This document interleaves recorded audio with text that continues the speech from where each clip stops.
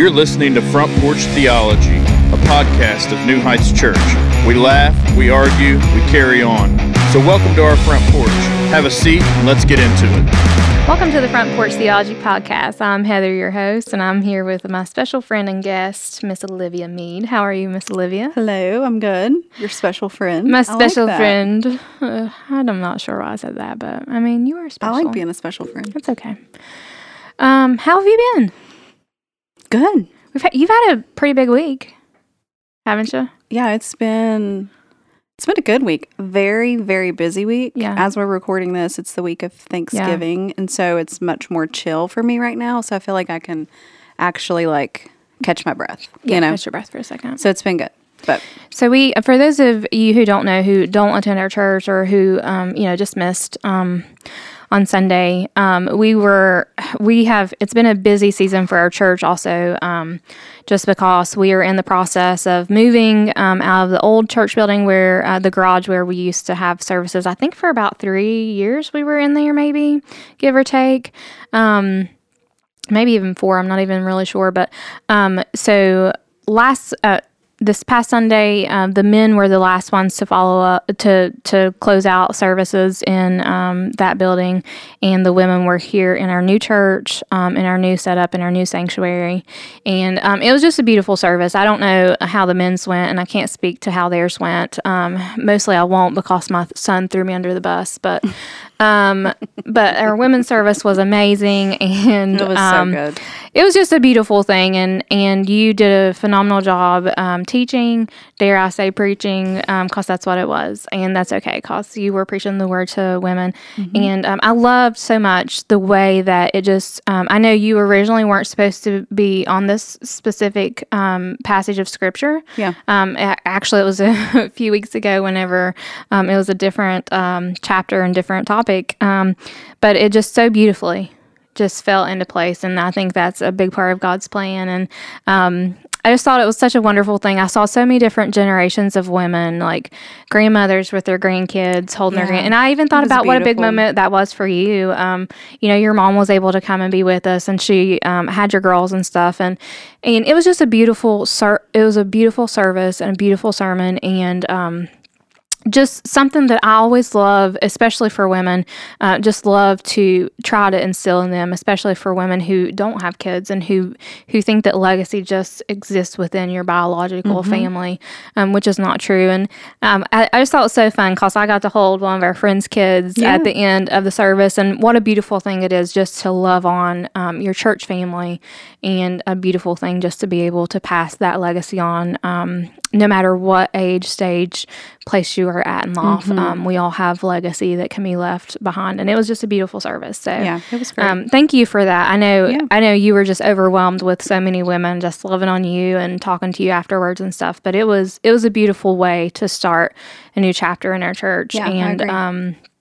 So excited for the future and for what the legacy of our church will leave in the community and in the lives of so many. So we are, for those of you who haven't listened recently to the podcast, it's been a hot minute since we've had an episode, because Liv and I are both moms, and crap happens, y'all. Kids get sick, schedules get messed up, and we are here, and we are thankful to be wrapping this up, and Baker is especially happy to be wrapping this episode up. I will tell you, to our listeners, this will be our last episode for the year.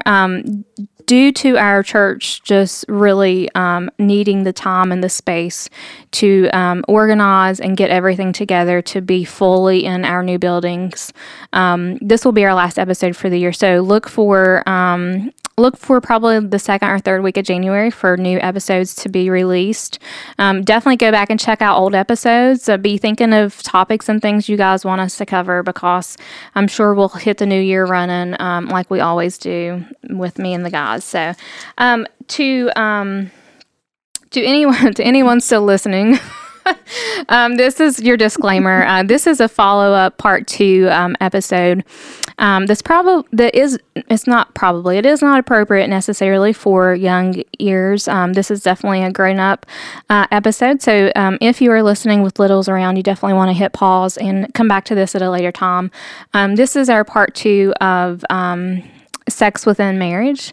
The guys had their episode several weeks ago, and they covered a lot of really good questions that had been asked, and just different discussions about that. So, Liv, we are going to kind of take today's discussion from a woman's perspective, still very much using scripture and the gospel to back up those answers. And, we're not going to get too personal into our own relationships. I am going to get personal later on, and I have a confession. So, but we will. Cliffhanger. You got to keep listening. You got to keep listening. It's good stuff, y'all. So we're going to start in. I do have my Bible out, and we're going to start in 1 Corinthians chapter 7. And I wanted to kind of bring this up as a. Golly, stuff's falling right out of my Bible. I wanted to bring this up, and I'm going to ask the question, and then I'm going to read the question, then read the passage of scripture, and then we'll answer it together. So people often use 1 Corinthians chapter 7 as a reference as to why women are obligated to have sex and please their husbands. So this is something that probably not our generation of women, but older generations of women have been taught. A lot of materials that have been out there as references have taken this chapter and kind of perverted it in a way that it has made women feel obligated to have sex and please their husbands, so that their husbands don't fall into temptation and have an affair or cheat on them. So I'm going to read this passage of scripture, just 5 verses, I believe, and then we're going to kind of talk about it and see where you think what this specific passage of scripture means, and if women should feel obligated to have sex with their husbands so they don't fall into temptation. So chapter 7, verse 1, now concerning the matters about which you wrote, it is good for a man not to have sexual relations with a woman, but because of the temptations to sexual immorality, each man should have his own wife, and each woman her own husband. The husband should give to his wife her conjugal rights, and likewise the wife to her husband. For the wife does not have authority over her own body, but the husband does. Likewise, the husband does not have authority over his own body, but the wife does. Do not deprive one another, except perhaps by agreement for a limited time, that you may devote yourself to prayer, but then come together again, so that Satan may not tempt you because of your lack of self-control. So the question is, 1, does this scripture command women to... does it obligate women to have sex with their husbands so that they will not cheat on them? So hearing the question in that way, I would say no. And here's the explanation. So I think, for one, we'll answer the question, but let's do like a little... you have to kind of break it up. It's a little bit of a... Yeah. It's kind of a yes and no. Yes. So let's do like a little Bible exposition here when it comes to this in 1 Corinthians. So we're in chapter 7 when this comes. We know that Paul is writing to the Corinthians. He has a second letter that he writes to them that we read later. 2 Corinthians. So the church at the Corinthians that he's writing to, a little backstory with them, like we know just culturally, sexual immorality was found among them like quite rampant in a lot of ways. Like it's addressed in 1 Corinthians and in 2 Corinthians in different ways. And so like when you get to chapter 7, this is not the first time that we're talking about like sexual encounters. Not new news. Yeah. So it's not necessarily it's a theme, I guess you could say. It's not the entire theme of the book, but it runs throughout. So the sexual sin was very much present for those Corinthians, and so as Paul's writing to them, it's top of mind. And so as he's writing. Like he's addressed sexual immorality. That's why the first verse mentions what he said before, but then later he starts to kind of talk to those who are married. And part of the reason, at least I think, and a lot of theologians from what I read agree, that he's addressing it within marriage is because he didn't want it to come across that he meant that you shouldn't be having sex. Right. So like there are bounds for sex, which just very clearly is within marriage. But he didn't want his teaching to come off to say that, men and women who are married should not be having sex, because he kind of came down pretty harsh when it came to sexual immorality. So this kind of like lays some groundwork to what it looks like within a marriage. And so coming at it from that perspective, to see that the Apostle Paul was writing to say, and we know that he was not married, so he's not writing, at least, not from where he's writing this as a Christian. So he's not writing from the perspective of like, this is what my life looks like. But he's saying, as a married couple, a husband and wife, that sex is found within a Christian marriage, and it is good and right and true and beautiful. Yeah. And we see that throughout other parts of Scripture. And so when we take this verse, any verse, but particularly this, and turn it into something that it's not, and particularly using it for your own benefit or gain, or to fit some sort of legalism that you may have either been taught or believe or are peddling wrongly, then that's not okay.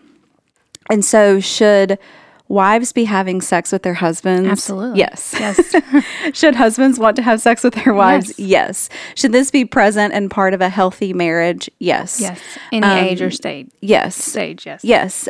But, and Paul kind of makes like a case for when he says, there's a time that you can kind of come apart from that and abstain from sex in prayer, and like, you're both talking about it, and then you come back to it. So like, it's not that this is just prolonged because you don't want to do it, or you don't want to face some things or talk about something, whatever that may look like. So Paul makes a case to say that like, this isn't a command that you should be having sex XYZ amount of times a week, that it should look like this or be like this. Like he kind of gives the directive, but then leaves it open for a lot of, interpretation in terms of like situations, so. Well, and I love that so reading through it and you doing, you talking about, the past with the Corinthians and everything.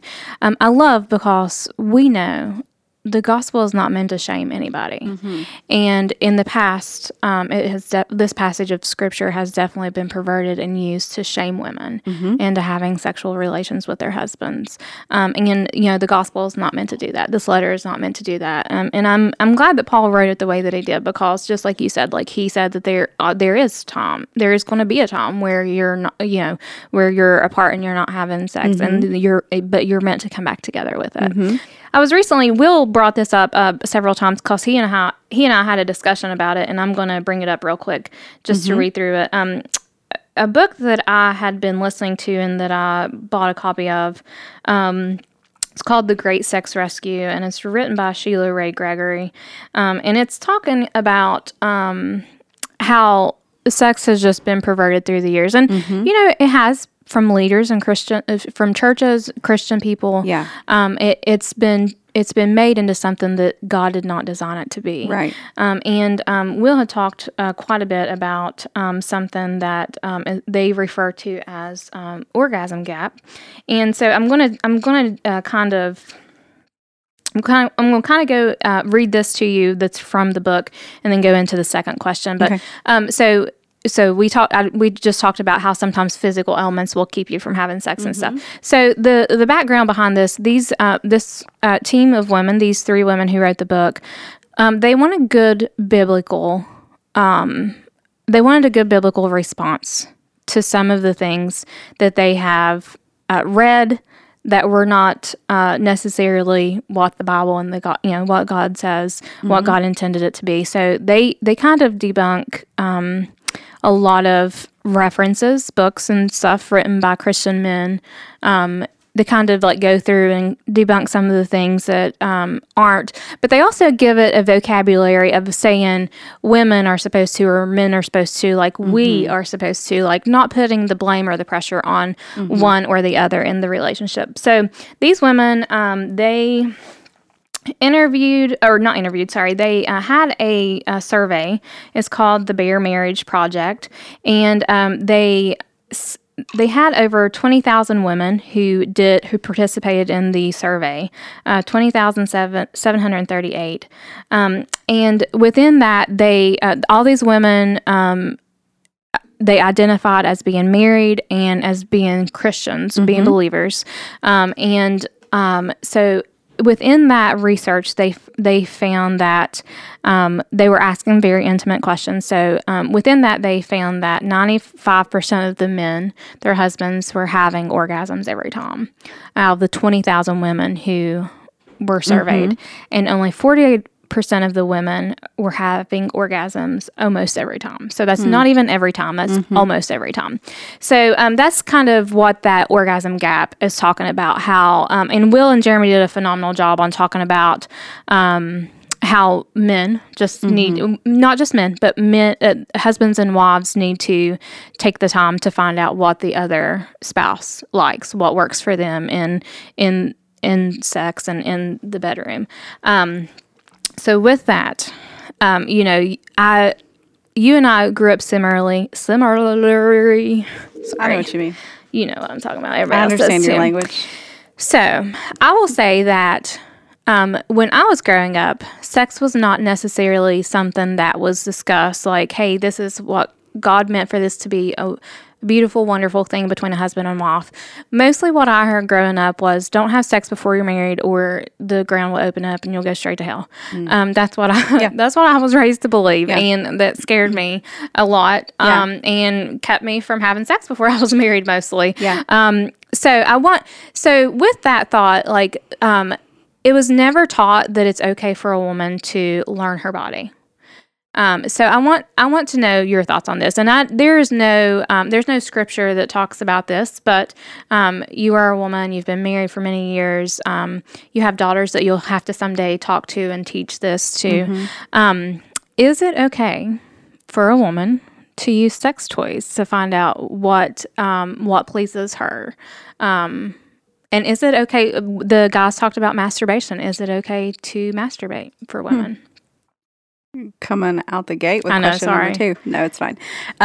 So I think leading out of what you're talking about from the book, what was it called? The Great Sex Rescue? Great Sex Rescue. Yeah. So from their research and over 20,000 women, that's a lot. Yeah. A lot. So that's a huge sample size for a survey to see that like that gap is a real thing. And so I think, and the guys did a great job talking, like they really focused, I think, on the communication aspect between husband and wife. And I think that's highly important. It's the most important piece probably. Yeah. But I think for women especially, you know, learning your body is important. And I think that and what I mean by that is, so let's look at culture in general. So not just Christianity, but just like the cultural landscape.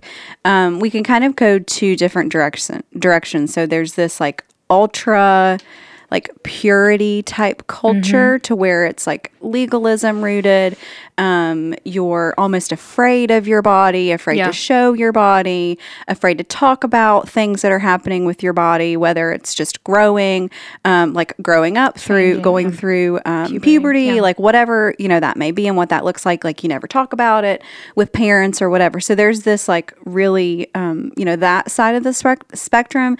And then culturally, like we also have this promiscuous side of the spectrum, especially with young women, not just young women, but with like when you hear that word promiscuous, I think that we unfortunately often think of women. Men can be very promiscuous and wrongly so also. Women have been labeled, and we I think it was Nelly Furtado that even had a song about being promiscuous. So thanks, Nelly. But but we have these like 2 ends of the spectrum to where, you know, you're like, you don't want to talk about it. You don't even want to even recognize that you are a sexual being. Like we're created with this, like just like sexual desire. Like it's part of our DNA, how we're created. But the way in which we use that is what's important, because like we know as Christians that in all that we do, that we, you know, hopefully are seeking to glorify the Lord, to live holy lives. Of course, we're imperfect at that. But how can we use our sexuality to, you know, live a holy life, and particularly within marriage? And so I think that back to the question, especially about sex toys and like using different things like that, I think that of course, it becomes a conversation, communication with the spouse. But within a Christian marriage, like, of course, I think that that's okay if the goal is like a mutual intimacy. So if we're using tools like this, whether it's communication or you're actually using something, when you bring something like that in, like with the goal of mutual intimacy, I think is the key. So there's a lot of discernment, I think, that comes into these conversations and wisdom that like a married couple should seek. But, you know, I think that that's okay. Like we have at our disposal some things that can help or even be enjoyable and be fun. Like we act like sex is just this like close the door. We don't want to talk about it sort of thing. Yeah. But like it should be fun and enjoyable. It's become more of a chore or task, like something you check off to just get it done. Yeah, and that kind of goes back. Sometimes it has to be that, honestly, but mostly it's supposed to be enjoyable. And no, I 100%. No, I love that. So. I think, let me say this. I think that it's okay if you are listening to this and think that it hasn't been like that for me. Yeah. Every time. Yes. Or like that's normal. Okay. Yes. Like we should say that it's normal that that you may not have the best sex of your life every time you have sex. Like that's, let's take that off the table, you know, like let's be realistic. But again, what is the purpose of this? Like within marriage, like why do we long after this with one another? Sorry. Like, this is why my husband didn't want me to do it. Cause you're asking this and I'm wanting to answer you like sex is to settle me down. So I'll quit being so hateful. Sorry. So the guys talked about porn for men and we're going to talk about it too. So women, there are women who do watch porn, and that's something that I think we have. I think that's a misconception that women don't watch porn. That women don't watch porn, but there are also different versions of porn that women partake in. Partake in? Yeah, partake. Yeah, partake. Input. I'm not sure. Anyway, so soft porn. Soft porn is described as like TV shows where sex is happening. It seems like things that you and I grew up watching on TV, there's a lot more that it's acceptable on the TV now. Oh, for sure. I remember we were watching something a while back and they showed like a bare butt and I was like, what in the world is happening here? It was like a TV show, it was like USA or something like that. So has soft porn and, dare I say, romance novels changed or affected women's expectation of sex? 100%. Yeah. 100%. I think not just changed women's expectation of sex, but the expectation of love and relationship. Yeah. Because it goes hand in hand. It does, yes. So when we read these books and watch the shows and movies and things that, portray love and relationship and sex in a particular light, a fictional light, then when we don't have that in our ordinary lives, then we think that we're missing out on something. Yeah, and that's what causes us to lust and want. Yes, to long after something that's not actually real. Yeah. So I will pause. I'm going to pause Liv for just a second. I think I know her answer. I've told our listeners before, I'm 100% a smut reader. Like, sometimes I'm more guilty of reading smut than other material that and I'm not talking about my Bible or anything. We're leaving the Bible out. But if you look at my Goodreads, like it's more than half of it's probably smutty smut. So do you read romance novels? Have you ever? I have, yes, but I wouldn't say that I regularly do. Okay. Go ahead. Did you have another question? No, that's what I was just going to ask you if you read romance novels, because I had a feeling you probably didn't. No, I don't. Not because, so I don't know if this might be a little bit of a hot take. I don't love romance novels or even smut novels necessarily.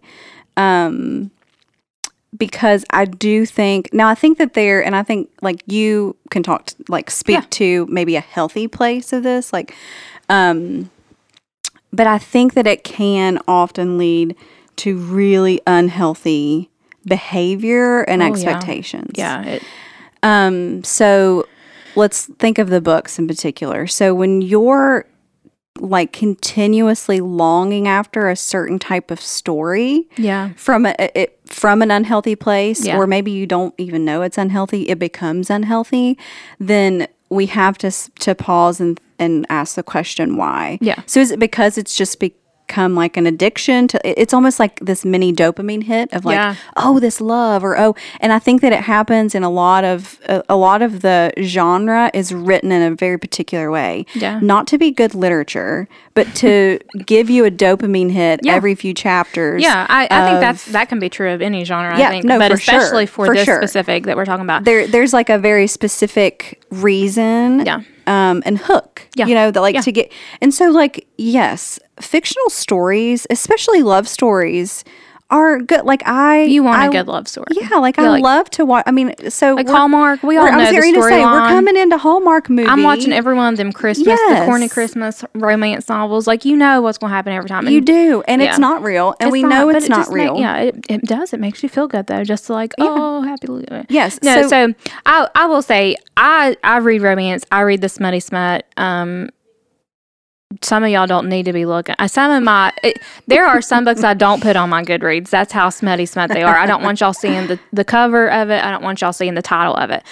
However, I will say it has never caused me to lust or look for pleasure in something other than my sexual relationship with my husband. And I think that's where, and I think some people would argue that that's very, very risky, very blurry, because at some point it could, or in the past it could have. Yeah. But for me specifically, I don't feel condemned reading it. I don't feel like it's a sin for me to read it. It's not causing me to sin by looking lustfully for at another man,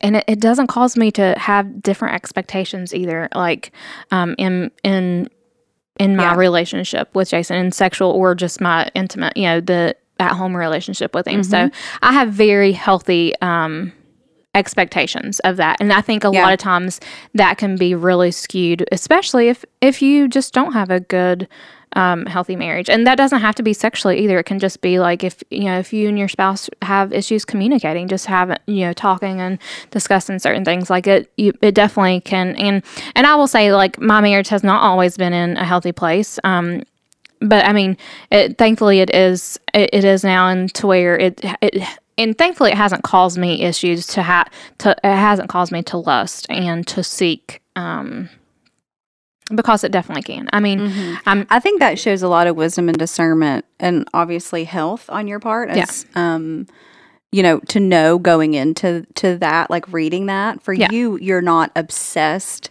to the point of like you have to have this in order to be fulfilled, which is great. And I like fully believe that you would put it down if that were there are times where I'm like, hey, I need to put this down and take a break from it for a while. And sometimes Jason's like, hey, you gotta stop reading that smutty smut. You're running, chasing after me and everything. No, I'm kidding. He doesn't say that. I don't think he'd ever say that. I need to stop with the jokes, because he warned me that I'd get too comfortable. But but you know what I mean. I have that discernment. I've put in a lot of work personally in counseling to have discernment and to learn that discernment within to be at this place. So I don't say this lightly, because I know that there are some people who don't have that. So I think in a lot of situations that's not the case. 100%. So I think that you you have to be very careful with what you consume. Yes. If your consumption becomes, part of it's just this like drive, you can't put it down. Whether it becomes it's about like an addiction, it not, does. It becomes an addiction. I think that this just is like anything else. Yeah, so common with women in the soft porn, like you mentioned. You may not be like on the explicit websites looking at really explicit things. We've talked about shows and stuff like Game of Thrones. Like there's a lot of sexual scenes in that. Like that's a very well known. It's a show that Jason and I have watched together that we love. But there's a lot of other TV shows out there, especially for women. I mean, I won't go name dropping the shows because it's all the stuff I've watched too, but I'm watching it too, girls. But you have to be very careful, because it like you said, it becomes that dopamine hit. You start to desire it, to want it, to crave it, and then that's when it can become a very unhealthy place and state to be in, and thing to dabble in, because it definitely blurs lines. Yeah, I think it comes back to that of blurring a line of what's important to you and what's not, and so if it becomes something that's like top of line in terms of importance, then we're misplacing it for sure. So I actually only have one last question for you, and I don't think it's going to be one that takes very long either. Can I mention something about books? Please. One more thing. So I love to read. Okay. You know this yeah, about we me. know. We know. Yes, I know. Sorry. I want to encourage, if you are a romance novel reader and love to read fictional romance, I think it's great and fine. But I would encourage you to read some real life, like biographical romance too. So, that's good. like, who are some real life people that you maybe know or are famous or we don't know, or even like Christian or non-Christian, who you can read about their lives, imperfect lives, but had a really faithful, loving. So coming to mind, this is so me that I'm going to mention these people on a second. You're about to mention some presidents' wives. Oh my gosh, how did you know? Because I know. I could probably guess right now, but I'm not going to. So Rosalind Carter just passed away. Yeah. God rest her soul. But she and Jimmy Carter had a beautiful long-standing, loving marriage. But they were as ordinary as you can be for like a president and a first lady. Yeah. Okay, so like let's look at people like that too. It's a beautiful story. Yeah. They passed away in hospice care, or she passed away. They're in hospice care together. Yeah. So it's just like this beautiful picture of what it means to live an ordinary love story. Like, can we have both? Can we have both? This is real life. Right. It is. Yeah. So it doesn't have to be a president. It doesn't have, like, you got like 5 more presidents' wives on your mind right now. Tell us one more. So I was thinking of John and Abigail Adams. I know. This goes back pretty far. They have a good story too. But like in history, there's so many examples that we can find of some really ordinary love stories, because like at the end of the day, the highest percentage of us that are living just an ordinary like life. Yeah. You know, let's glamorize and romance that up a little bit too. So that's my only plea in terms of literature. Yeah. And try to read some like good, if you love fiction, read fiction that doesn't even have a love story. Yeah. You know, like read something that's like a really phenomenal plot line. Yeah. There are like Christian whet your appetite for that. There are Christian romance novels too. I mean, some of them are a little bit cheesy so too, and some of them honestly I will say I've never, and probably some of them are. Well, listen, this was on Jeremy and I discussed it on the podcast that ended up getting cut because Jeremy was lassoing his cord around or whatever. I remember when Jason and I were engaged and we went to Tennessee with his church, a group from his church. And there was like this big bookstore, and we just loved to go in there. It was a Christian bookstore. And I was really big into like Christian romance novels at the time. And I found this one, and it was about, it romanticized relationships from the Bible. Okay. Oh, so it romanticized Adam and Eve. It romanticized Jacob and Rachel. And that's Jacob, not Jacob. Jeremy and I discussed it, and I was like, after going through Genesis, like I don't really like Jacob. Like, and not at all. And I think that for women, like well, we long for a love story. We do. Not just, and I don't say we like just all women. Like, I don't want to make that characterization. I think growing up, the relationship of Jacob, the circumstances of Jacob and Rachel and Leah was always romanticized. Oh, 100%. Jacob, he loved her so much, he waited for her. That's like, gross. It was romanticized. That's a gross take. But, and that's what I grew up. I heard that many times. I've heard that like recently from a pastor, not from our church. In the last 6 years, like I've heard that even 100% taught recently. But when you get down to the nitty gritty of Genesis and really reading the story of Jacob and all the deceitful things he did, good. Like that don't make him look hot, and that don't. If I were Rachel, I wouldn't be hot and bothered by that. Rachel did some shady stuff too, but okay. Red flags for Jacob. Yep. Okay, here it is. Here's the last question. Okay. And I'm going to take what you said about romance novels. I was going to ask you, what advice would you give to somebody? I'm going to take that as your advice. That was going to be my legit last question, okay? So this is going to be our last question. Okay. Is it okay for a wife to withhold sex from her husband as a form of, like, punishment? No. I would say no. Now, if you're in a place where you feel like this is necessary or this is something that you're doing or want to do, then, there's some issues there that it's not just related to sex. So sex is not a tool to wield over another person. Whether you feel like it's from a power perspective, like I have something that you want, and so I'm going to keep it from you because I want to hurt you. That doesn't just go for sex. It can go for a lot of other things.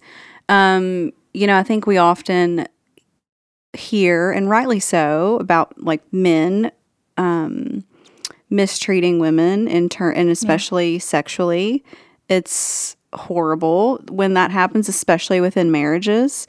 But again, like sex is a mutual like coming together of two people. It's supposed to be a beautiful. It's yes. So you're tarnishing this act that represents beauty and goodness and part of like God's design for husband and wife. To like how can you glorify the Lord? It causes bitterness and grudges within your marriage. It really does. And so if you have something that you're like upset with your husband about, and your initial like reaction is, well, I'm just going to withhold sex. Just fight it out. Yeah, you can yell at each other. Get in the kitchen and get those spatulas and just sword fight it out. That's what you do. Spatula. I thought you were going to say cast iron. I air fight Jason all the time. I love that. And it doesn't take long because I have asthma and I get winded. But it helps me. No, I love what you said. That was that was kind of a very serious answer, because this is something that we probably all know somebody who's done this. I mean, it may not be something that's discussed, but because it can be a very serious thing, because it goes back and forth between it can be abuse or addictions, like we talked about with porn and other things like that. So that was a very good answer. I think that it's like that's this doesn't apply to like being funny. You know what I'm saying? Yeah. Like we have a sense of humor. Well, that's what you can like make jokes and be like, oh yeah, do the dishes or else. Like, like that's, I'm not saying that, I'm not a prude, or saying that we can't be right. Well, facetious, but in, if there's a yes or no answer, then the answer is no, that's not okay. Do you have any final thoughts before I give my confession? Oh gosh. No, I don't think so. I might have thoughts after your confession. Okay. No, I do have a book I want to recommend. Yeah, please. Actually, hold that, because we're going to do that later. Yeah, we'll do that. Okay, tell me your confession. So my confession has to do with this question. Okay. With this question? With the question I asked. Is it okay for wives to withhold sex from their husbands? So many times in my marriage, you all know, most of you know my husband, and Jason, every once in a while, this is the only personal story I'll tell. Okay. Does he know? Does he know? You're going to tell this? Oh yeah. Okay. Every once in a while, he gets this wild hair up his butt to shave his beard off, and he thinks that he is the manliest man with that mustache. And let me tell you, he has grown some of the most ridiculous looking mustaches you've ever seen. And when he gets a compliment from and it's all these old women, it's old women and men that compliment him. Okay, no young person, no young woman is like, man, he's so hot. So I'm going to confess to you, okay, that every time Jason shaves, I say, if you leave that mustache on your face, I will not have sex with you until it's gone. I will not. I refuse. I could co-sign that. Here's the thing. I always make a liar of myself because I cannot keep myself from Jason. Everything he does is sexy. He has this undeniable animal magnetism. He's a jungle cat, and the man exudes sex, and I just can't keep myself from him. Who wrote that? Holly Flax. Holly Flax wrote that. Look at you knowing that it wasn't me. A jungle cat? Jungle cat. Jungle cat. Wow. Yeah. I'm feeling tingly right now talking about it. Mostly because I have to pee. Oh my gosh. So that is my confession. I have used sex as a weapon against my husband, and he threatens me with a good time with it, and I usually give in to the temptation of my husband. And I guess it's a good thing. It's mutually beneficial to have a little bit of, back and forth. It's like that country love song. I may hate myself in the morning, but I'm going to love you tonight. And that's what happens every time. And it just is what it is. So life is just a country song at the end of the day. For me it is. We listened to this. We listened to this big. I can't remember the man's name, and Jason will roll his eyes because he'll listen to this. But we listened to this big NPR one time about country music, the history of it, and how it's so sad, just so sad. Mm-hmm. But it has a lot to do with trauma. Shocking. The history of it has a lot to do with trauma, and honey, I can relate to it. Let me write you my own love songs. Okay, give us your recommendation on some references for our ladies. I will give mine, and I will go ahead and say that it is that book by Sheila Ray Gregory, The Great Sex Rescue. And I do know that they have created guides that are for separate for men and women. I came to know about this lady actually from my counselor, my personal counselor. Yeah. She and I have a lot of similar beliefs, and we share a lot of resources and laugh about a lot of things together. And she was the one who introduced me to this. And Sheila actually recently wrote a book about, it's called She Deserves So Much Better. And it's talking about young girls. And mostly talking about yourself as a young girl. Like, she deserved better. She deserved to know better, to be taught better, and different things like that. But she has a lot of really great resources. I think they're very much in line with the theology that we think and believe and preach. So I would recommend anything from her. What are your recommendations for? So one book is by, let's see. What's the name of it? I already forgot. So the original name was Christian Cosmo, and she just changed the name. And I think the name is now The Sex Talk You Never Had. Oh. The author, her name's Felicia Masonheimer. And she talks about that, like, if you follow her on Instagram, she talks about this topic. It's not like her whole platform, but she will talk about it frequently.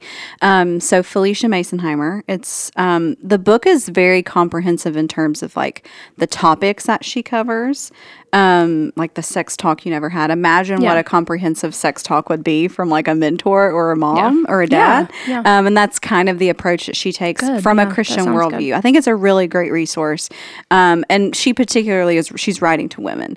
So there's kind of that, like, added caveat in there. And so I think that's a great book in terms of, like, questions about sex. Yeah. Even if you're, like, it's not just for married women. So, like, great resource. Another book that I love, and this is in terms of marriage, it's not just about sex, but it's called The Meaning of Marriage by Tim and Kathy Keller, and this is an older book. Matt and I have recommended this to many, like, young couples who've been in our home and, like, are engaged or newly married. It's a really great book for just marriage in general, but there's a couple of chapters that are specifically about sex, and so if you, like, want to know from a more theological perspective, and this is, Tim Keller and his wife Kathy, like, married for many, many years and taught on these things at length. And so I think that's a really great marriage resource. They cover a lot in the book, but there's a couple chapters towards the end that talk specifically about intimacy and sex in marriage. So I would recommend that one too. I'm glad you said that. So I have a marriage book recommendation too that Jason and I have both read and worked through. And it's called The 7 Principles for Making Marriage Work. And it's by John Gottman. A lot of marriage counselors will use this book, the Gottman Method, and it has a lot to do with communication. But there's also space and place in there when it comes to your sexual relationship too. And this is a book that we recommend we've recommended to some of our close friends before they've gotten married and stuff. And it's been a really great resource. And we both of us still have a copy. We've read and worked through the book, but we both still have a copy on our bookshelves, and that'll tell you what a good book we think it is. I'll leave on this. I'll end us on this light note. The book I recommended earlier, The Great Sex Rescue. Like Liv said, these materials are not just for women, they're for men as well. I love The Great Sex Rescue because at the end of it, it gives, like, activities and, like, challenges that you can do together as a couple. And one of the activities reminded me, she reference like going to the eye doctor, like what feels better, 1 or 2.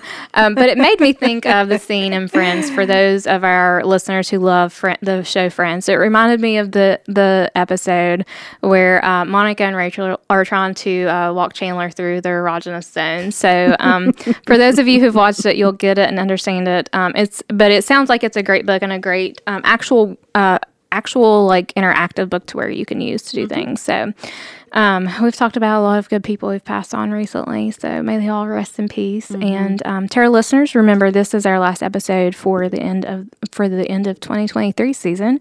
What a great one to end on. Honestly, anytime you're on the podcast, it's a great way to end a day. But the day's not over, unfortunately, for us. But you guys have a wonderful Thanksgiving. By the time you hear this, Thanksgiving will be over, but enjoy your families, slow down, reset your hearts and your minds this holiday season to get your minds and hearts fixed on Jesus. Thank you for listening. Thank you for supporting us, especially our pastors. I give them a hard time, and you all give them a hard time because of the things I say and do to them. So love on your pastors this holiday season. Pray for them, lift them up, and I will say thanks for listening, and we'll see you in the new year. Thanks for listening. If you have any questions, submit them on the New Heights Church app, and we'll catch you next time. Watch for deer.